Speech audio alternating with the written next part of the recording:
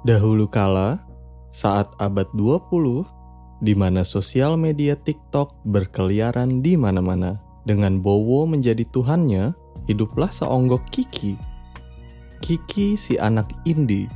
Kiki si anak indie adalah nama panggilannya. Sedangkan nama asli KTP Kiki adalah Kiki Do You Love Me.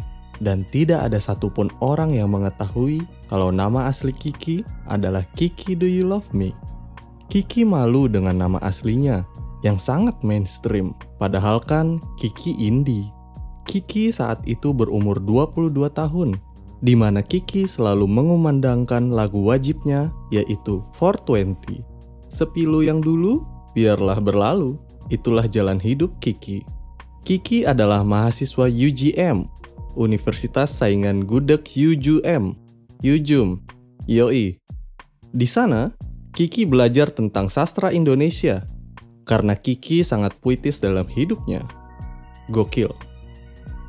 Kiki sangat kritis dalam pemakaian bahasa sehari-hari dan suka memperbaiki bahasa orang-orang di sekitarnya. Hal itu membuat Kiki dibenci oleh teman-temannya karena terlalu idealis dan juga indie. Meskipun Kiki dibenci oleh teman-temannya, Kiki punya dua sahabat yang juga indie. Mereka adalah Cita-Citato dan Marlboro Merah. Ya, sahabat Kiki bukan manusia. Mereka adalah snack keripik kentang dan juga rokok. Sangat sedih sebenarnya kehidupan Kiki.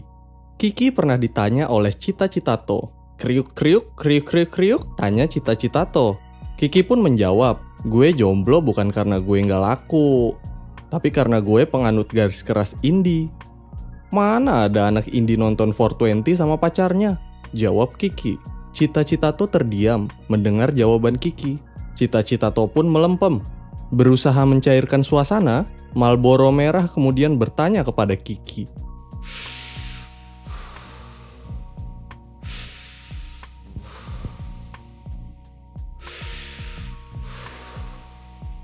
Kiki sontak menangis.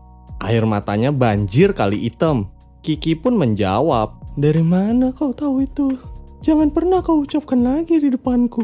Jawab Kiki sambil terisak-isak. Ternyata Marlboro Merah tahu nama asli Kiki, yaitu Kiki Do You Love Me.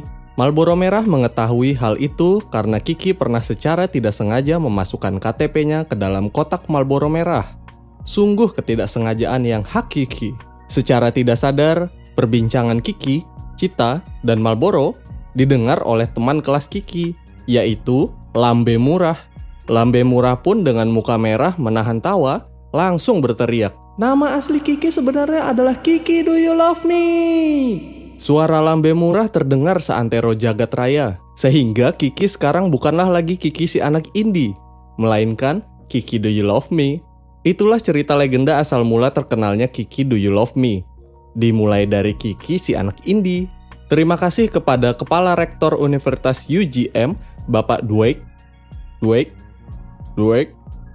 yang turut mempopulerkan Kiki Do You Love Me. Terima kasih guys telah mendengarkan dongeng dari Dongeng Eksplisit. Jangan lupa matikan HP-nya, tidur yang nyenyak, dan pasang alarm pagi agar tidak bangun kesiangan. Good night, sleep tight guys.